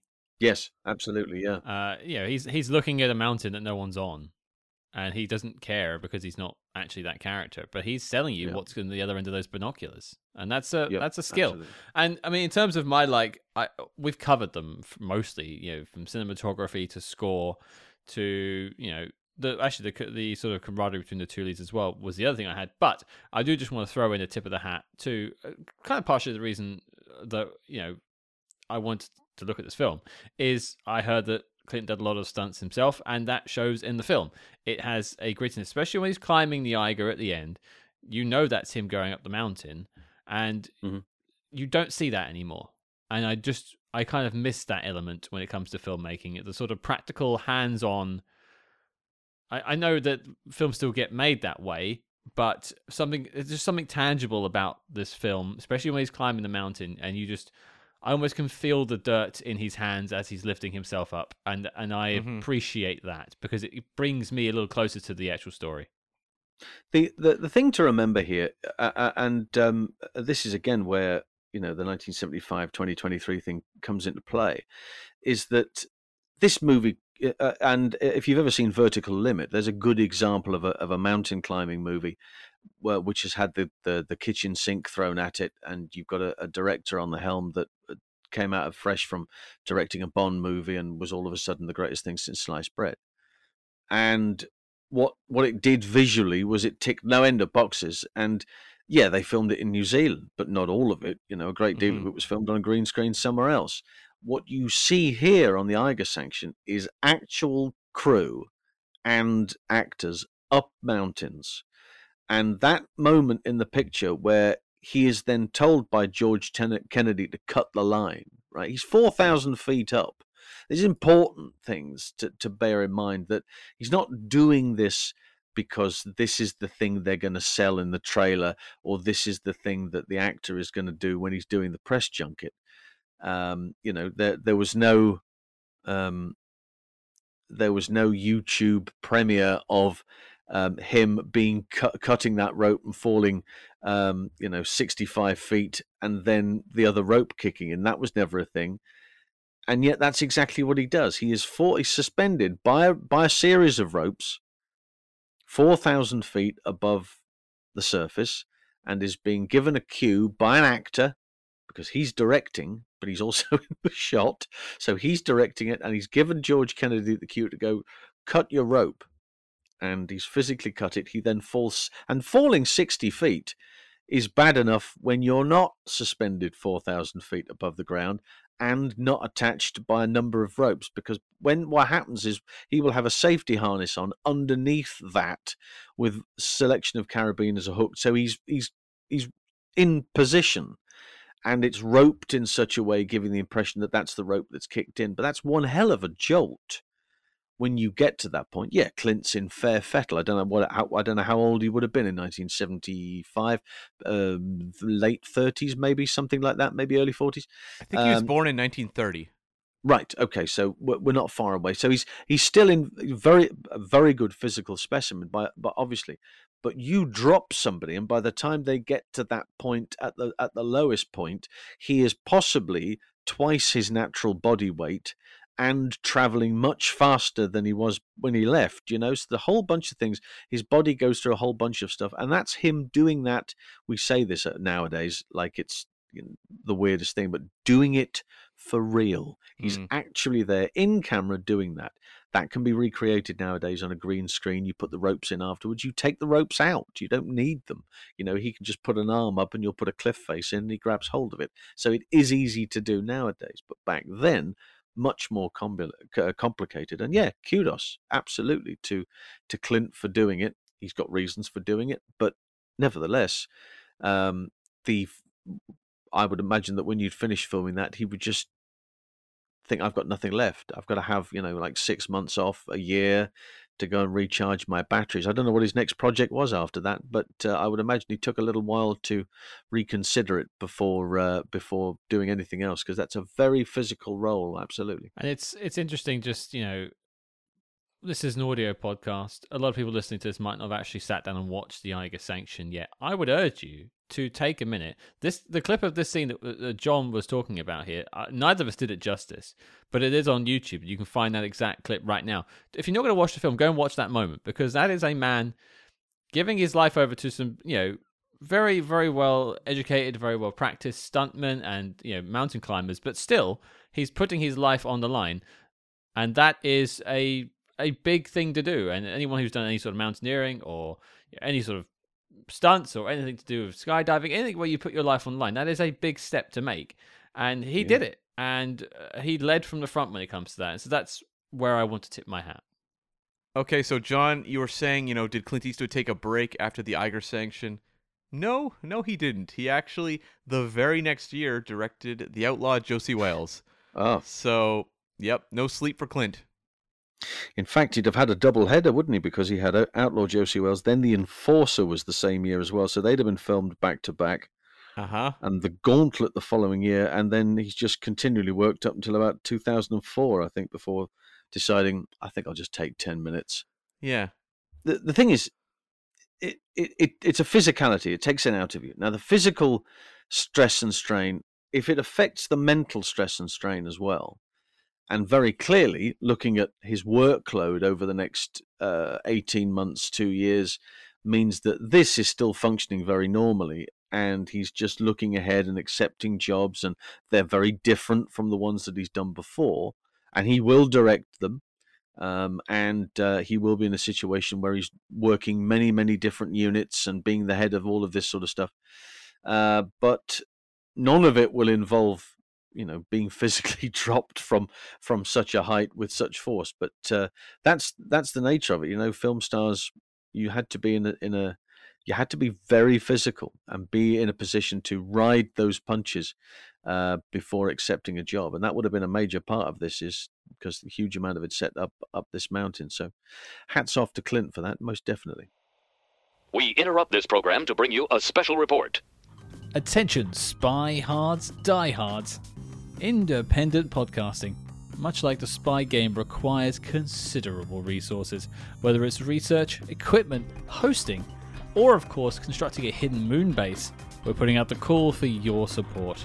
That's right, the Spy Hearts Patreon is the home to our ever-growing lineup of Agents in the Field episodes, where we decode non-spy films from your favorite spy actors, and The Debrief, where we activate our billion-dollar brains and predict how the spy movie news of today will shape tomorrow. Cam, what have we got in our crosshairs this month?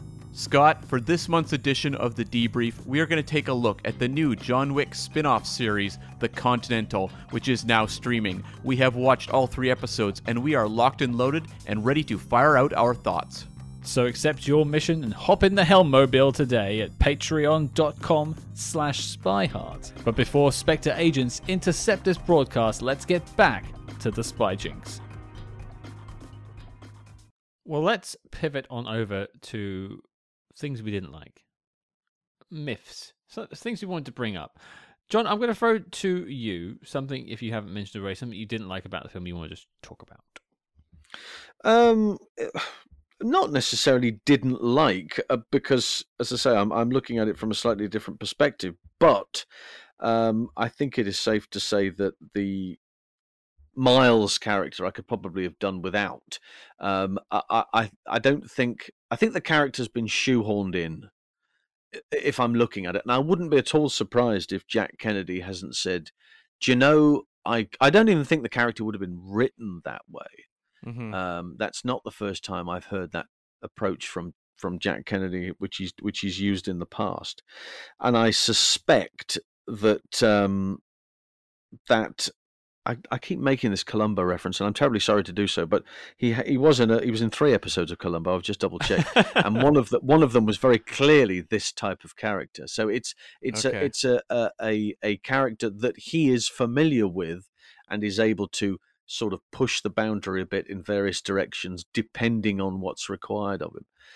And I just think that maybe it could have been a slightly better character. I'm not entirely happy with this, this guy being because he's another hitman, Mm-hmm. right? And you go, okay, well, that's a very interesting approach. And surely, I know it's 1975, so it might have been very difficult to spot the hitman in the group, particularly if one of them was playing it in this type of manner.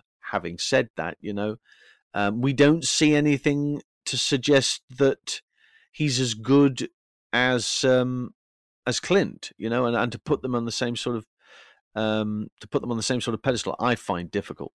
But was there anything else that really it was a sort of quantum of solace ending? I can see where our Mr. Forster, the director, probably got an idea for that with him being hung out to dry there in the desert. That was quite nice. Yeah. I can actually add to that a little bit there. It actually combines both of your two sort of nitpicks there, really, because I was just checking in the book that character is, I should say, that character, the Miles Mallow character played by Jack Cassidy, is in the book, right, and the dog is in the book, right, but in the film, his dog is taken back by Clint Eastwood, sort of saved. In the book, the dog and him are left to fend for themselves, and he is found having eaten the dog. Oh, wow. Yes. So there's like a harder edge to where the story goes. Yeah. And I think that would probably play more into what they wanted to do with the sort of serious side of this film. Yeah. But they just can't balance the tone, unfortunately. And I can't speak to what the characterization was like in the book of that character, so I don't know on that. No. But I would suspect that probably, Jack Cassidy has suggested, why don't I play it like this? Sure. For them to go, well, yeah, like a sort of comedic edge thing that might work. And as I say, he has done it before, but you're bang on though. Like you should have seen an element of sort of danger from him. Like something it proved his worth as maybe not on the level of Clint Eastwood's, Dr. Hemlock, but close to. He should have maybe killed, George or something like that. Like you give it some stakes. Exactly, because the only character that you see just briefly for a moment that could be a similar physical character is Miles' bodyguard. Mm-hmm. Yeah. And that, so there's a physicality thing there, but apart from that, there's certainly not. There's no meeting of minds. I wouldn't have thought. I don't think as far as that's concerned.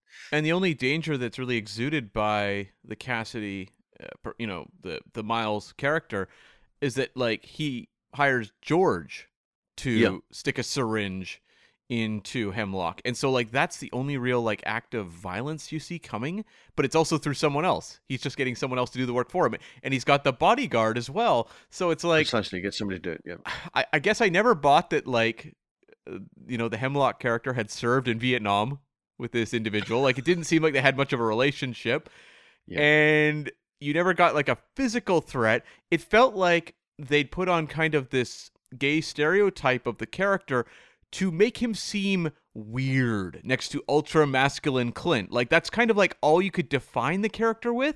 Because there was certainly no vulnerability there, was there? I mean, there was none of that. It was they were definitely going for an odd feel, as opposed to if they were going to portray a gay character, fine, okay.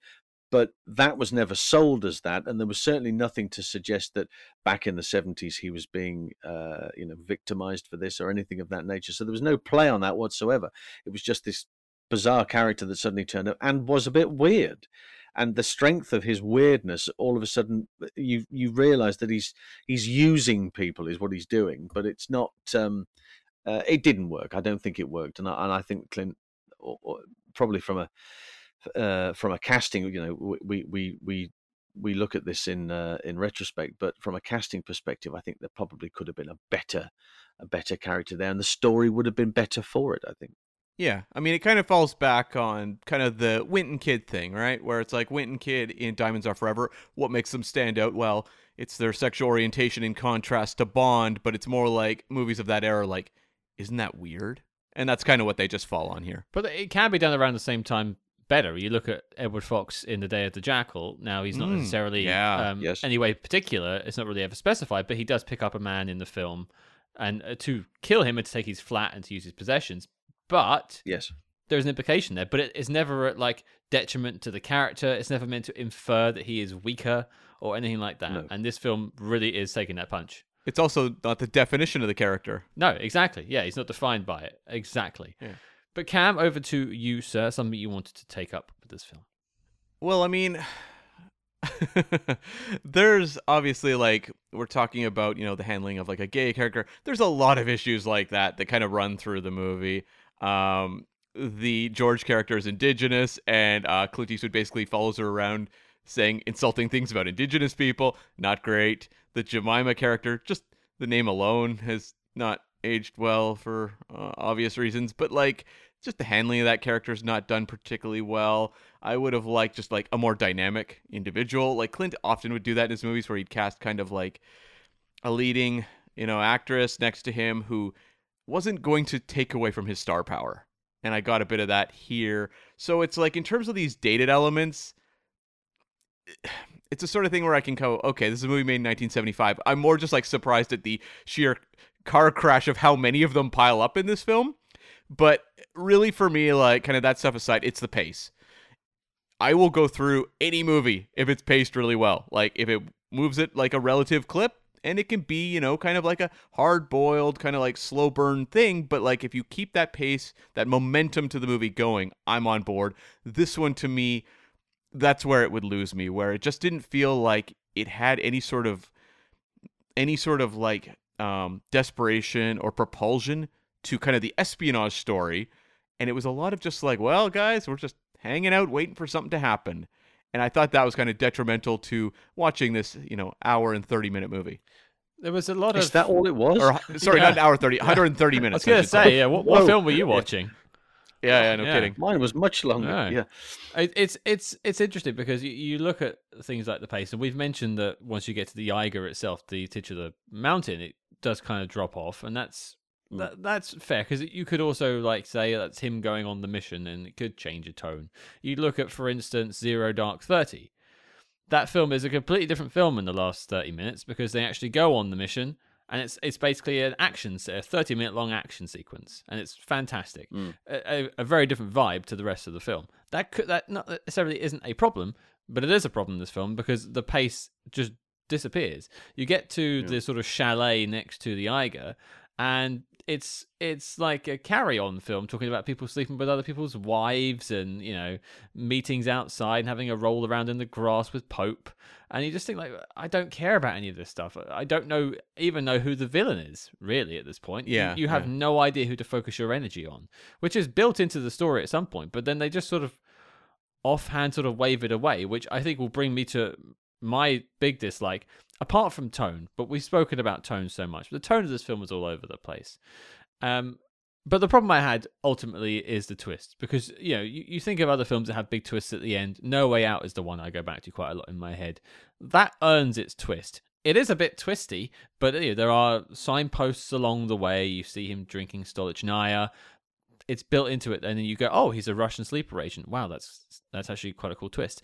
This gives you no signpost that George Kennedy is the man, because he's meant to have a limp, and yet he's out running with Clint earlier in the film.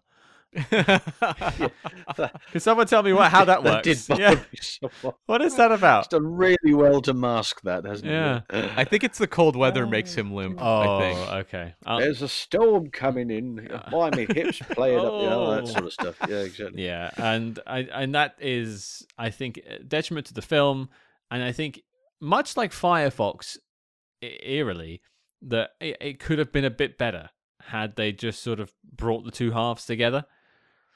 And if you had a good twist at the end that actually followed through, it could have been any of those guys climbing the mountain. I guess probably the thing in the book is it was never about the people on the mountain or something like that. Some sort of like trick in a book, but a book can build pace a different way to a film, and it doesn't. This film doesn't pay off. So you spend 2 hours and 8 minutes or whatever this film is, and at the end you go, "Huh, right." And it has like the Casino Royale ending where, except for the Venice bit, where they're sort of, Bond is convalescing after being beaten up by the Shifra.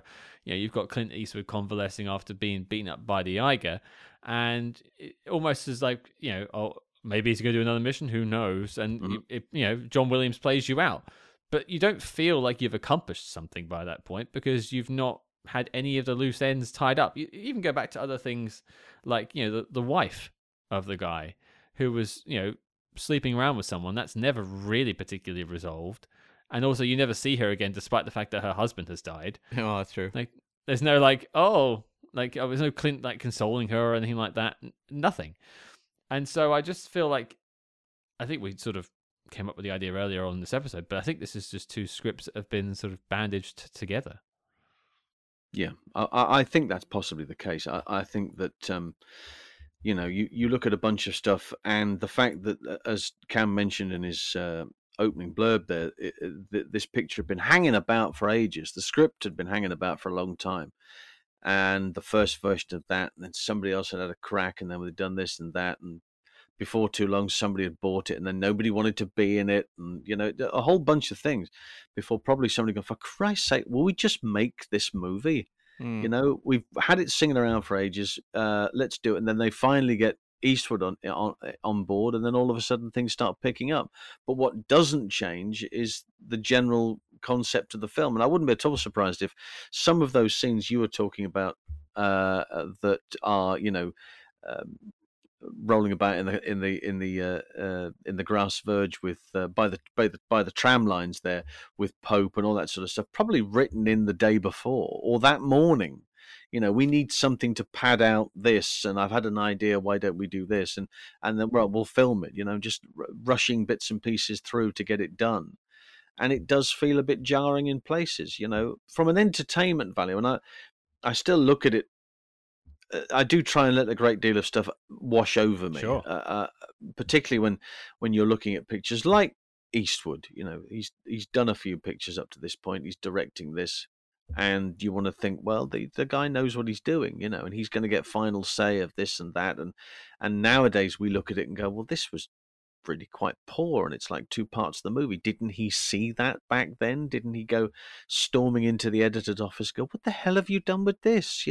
Where's that scene that we filmed, and why is this like a big jump cut to another movie at the end of it? But clearly there were a number of different issues along the way, and they've kind of had to put up the best version of everything they can come up with, and it's not going to tick everybody's boxes, but you can let it kind of wash over, let it sail on, and you do get a beginning, a middle, and an end, and what happens in the middle is kind of a bonus, I suppose.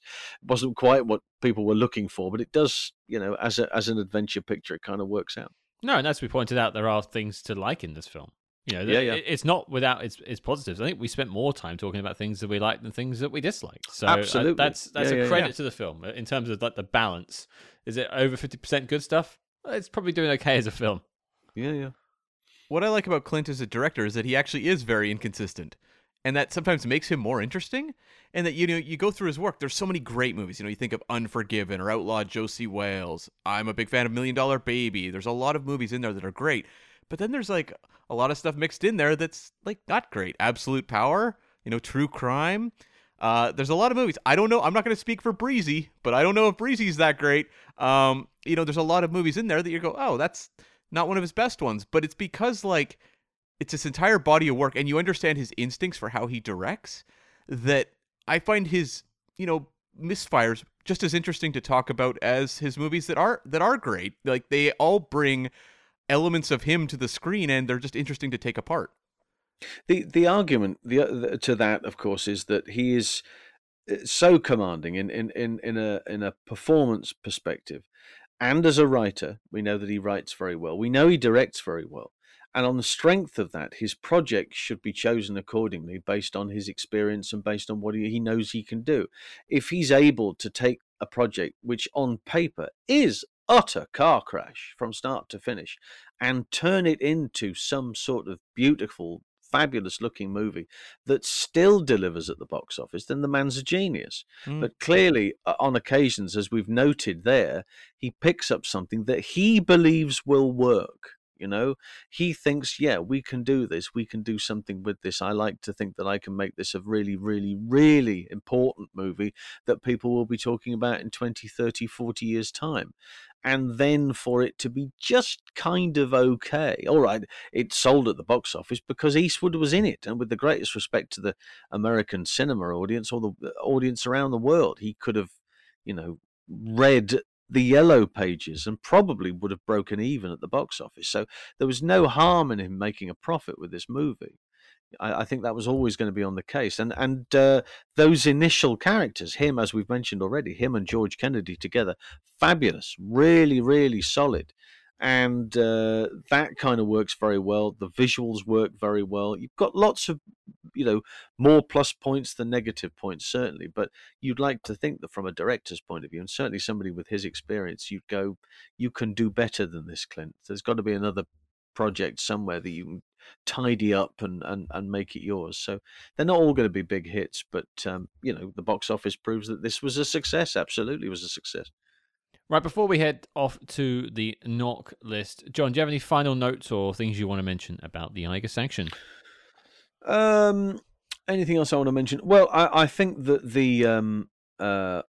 it's important to mention the climbing team. We've touched on the stunts, but the climbing team are very important because it's the Eiger, and as everybody keeps mentioning in the picture, North Face, the North Face of the Eiger, that's something that you don't want to do really if it's absolutely necessary. It's one of those things that climbers, they look at it and they say, well, why climb it? Because it's there. That whole thing about climbers doing it. And the North Face of the Eiger needs to be respected. The mountain itself has claimed many over the years, and as we see in the production of this film, it claims somebody else.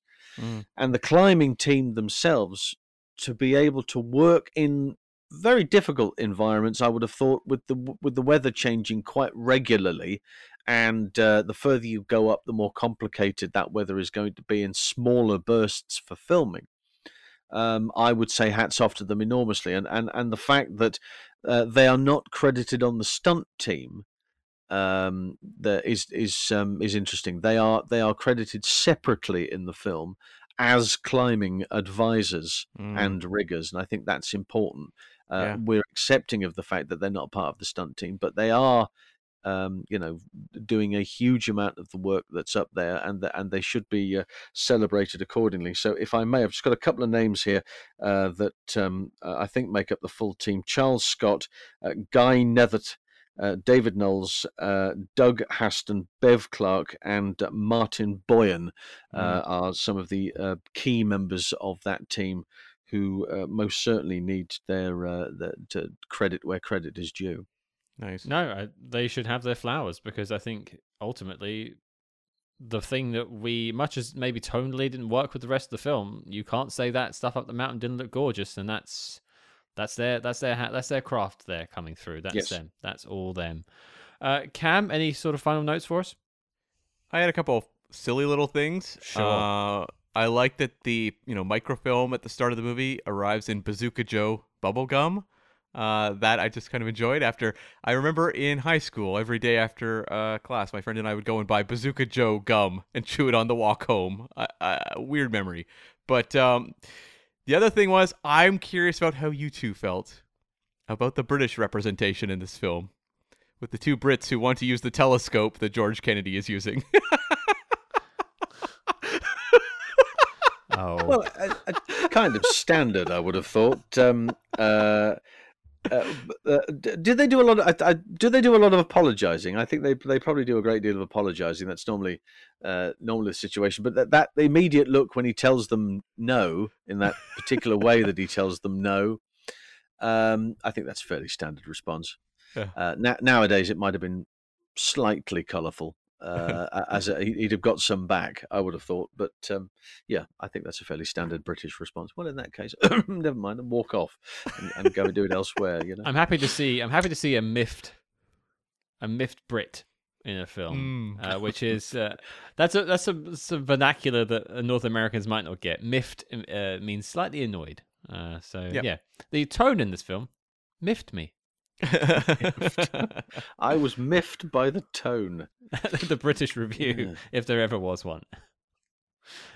Slightly miffed, says Sparks Podcast. 4 out of 5 stars. Slightly miffed. The only thing I would sort of add is, I made a joke about it earlier, but Clint being sort of an art teacher and art collector, is that the most unlikely job? That if Clint Eastwood walked up to you in the street looking like the way he does and said, "Hi, I'm Clint Eastwood, I'm an art teacher," would that be the most outrageous thing he could come out with, or would there be something else? If he said, "I'm taking over from Monty Don on Gardener's World," that might have done it. That might have swung it a bit further. But you know, he's the sort of character that can get away with most things. And I think he kind of, you don't learn anything from him, do you know, as a teacher. No. Obviously, the young lady who wants to improve her grades has an idea that she might be able to learn something from him, but clearly nothing curricular in this instance. But he holds himself very well. As again, I mentioned the fashion to a point there, but he wears that jacket and trousers thing very well. Yeah. I must say he's got the biggest shoulders I've ever seen. I should ask Pete Brooker and find out what the man's measurements are and whether he's ever had anything made in London, because that's possibly the case when he came over in '68 for Where Eagles Dare. But doesn't matter what side, that whenever he's wearing a suit of some shape or form, it always fits him like a glove. You know, he does wear suits terribly well. But no, we don't seem to learn a great deal from him. But that nothing at the moment would have surprised me. I was, of course, much later on down the line, surprised that he wrote the score to Mystic River. Did he write the score to it? Is that the one I'm thinking of? I think that's right. And then has continued to write scores and incidental music for his own movies ever since. And he's a very fine jazz pianist. I've just got a vision of Clint doing sort of John Carpenter synth keyboards. Exactly, yes, that's right. Yeah. For the Eiger Sanction. Yeah. There we go. You'd love to be in a room with him, John Carpenter, and the Tangerine Dream, sat round chatting about the scores they've done in the past, simply for keyboard purposes. What a weird afternoon that would be. Oh dear, but yeah, nothing surprises me at all there with Clint. I think the man's he's very, very good.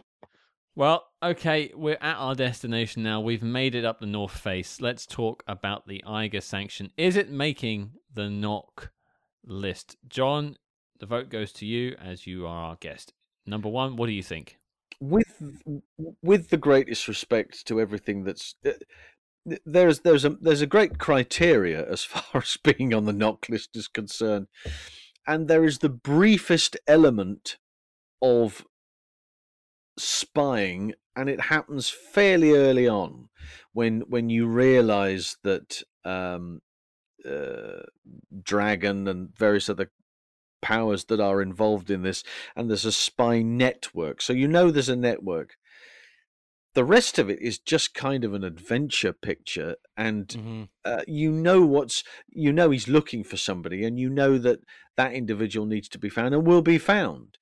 And of course the twist plays about with it slightly, but does it really fall into the category of being part of the movies that currently sit on the knock list? I would say no, if I'm perfectly honest. I don't think it quite falls into that category. I think it's got a couple of elements, but it's not really a full-blown entry. So it would be a no from me, I think.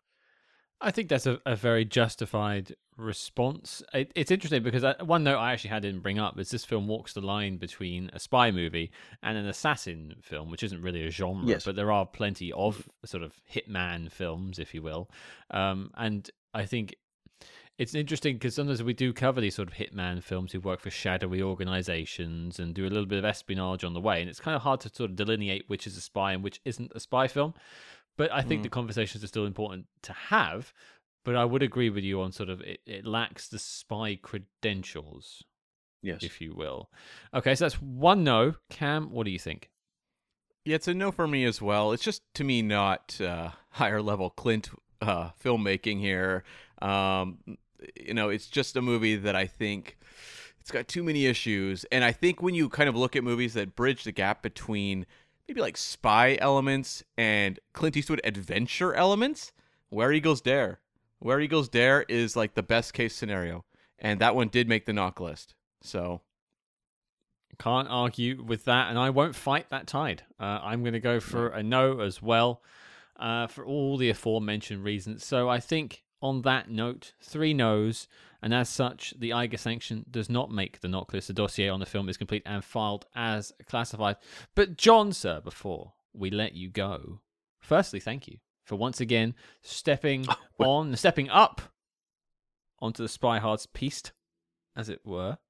No, it's fine. No, I've enjoyed it enormously. It's our pleasure to have you as always, sir. But just, firstly, where can people find you online to hear more about Behind the Stunts? Well, if anybody is following these guys on all of their social medias, I follow them on their social medias. Follow me. I'm on there as well on the Twitter, at Stunt Central on Twitter, Facebook and Instagram as Behind the Stunts. TikTok's got a following now as well, so if you are TikTok suggestible, that's where you'll find me. Behind the Stunts on TikTok as well. It's quite a nice little platform for that. So little short videos and bits of narration about action and stuff. So that's quite nice.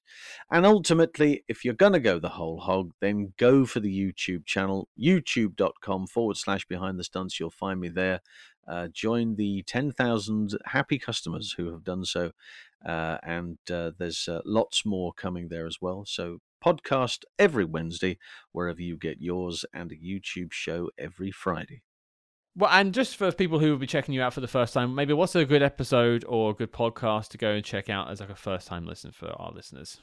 Well, we've touched on it a couple of times in this, in connection with the Indiana Jones connection. So one that is particularly thought of, and there's lots of comments on there, is the Raiders of the Lost Ark episode, where not only we look at the action directing and the action arranging of Peter Diamond was the stunt coordinator on it, so there's some great stuff there, but there's also an interview with Terry Leonard, who of course did the horse riding, the transfer from the horse to the truck, and then ultimately dragging under the truck and going back into the vehicle itself, paying homage to Yakima Canutt in the Stagecoach, that classic gag which happened in 1939, and Terry had a hankering to do, but there's a fabulous story that he tells me about how all of that happened, and it starts with John Milius. So there's a lovely story that he tells you all about that, some great stuff, and some lovely bits about the gags on the picture, and the identifying those people involved and how they started. So go and check that one out. That's a good one. We'll put that in the show notes below as well, folks. So if that's your first episode, let us know how you get on with it, and make sure you follow John wherever he is social mediaing. But John, I want to thank you once again for taking the time to climb Eiger with us. Gentlemen, a pleasure. Thank you very much indeed. And I'll brush the dust off my carabiners. And if you need me in future, I'm just a petong's far away. Can't get better than that. Love it. Well, there you go, folks. That was our chat about the Eiger Sanction. We've been tracking this one for a while. We know you wanted us to talk about it, so we're glad we finally ticked this one off. Didn't make the knock list, but Clint still has a few more opportunities to get on the list. I think maybe like one more, but he already made it. Where Eagles Dare made the list, so I don't feel bad for Clint at this point. I don't know. In the Line of Fire has quite the following. You never know. Oh, for sure. I think that's the only one left, right? So that's maybe his last chance to get a second one on? I think he does have one more, actually. Okay. Yeah. I think there is. So I think there might be 2 together, but wait and see when it comes to that, folks. But speaking of coming up, Cam, the question goes to you, sir. What have we got coming up on the show next week? We are changing the energy up big time. We are going to tackle a very recent movie, a movie that we also know that will kind of vanish into the ether very, very quickly, but we feel it is our duty to give you a review of the 5th Spy Kids film, Spy Kids Armageddon, directed by Robert Rodriguez.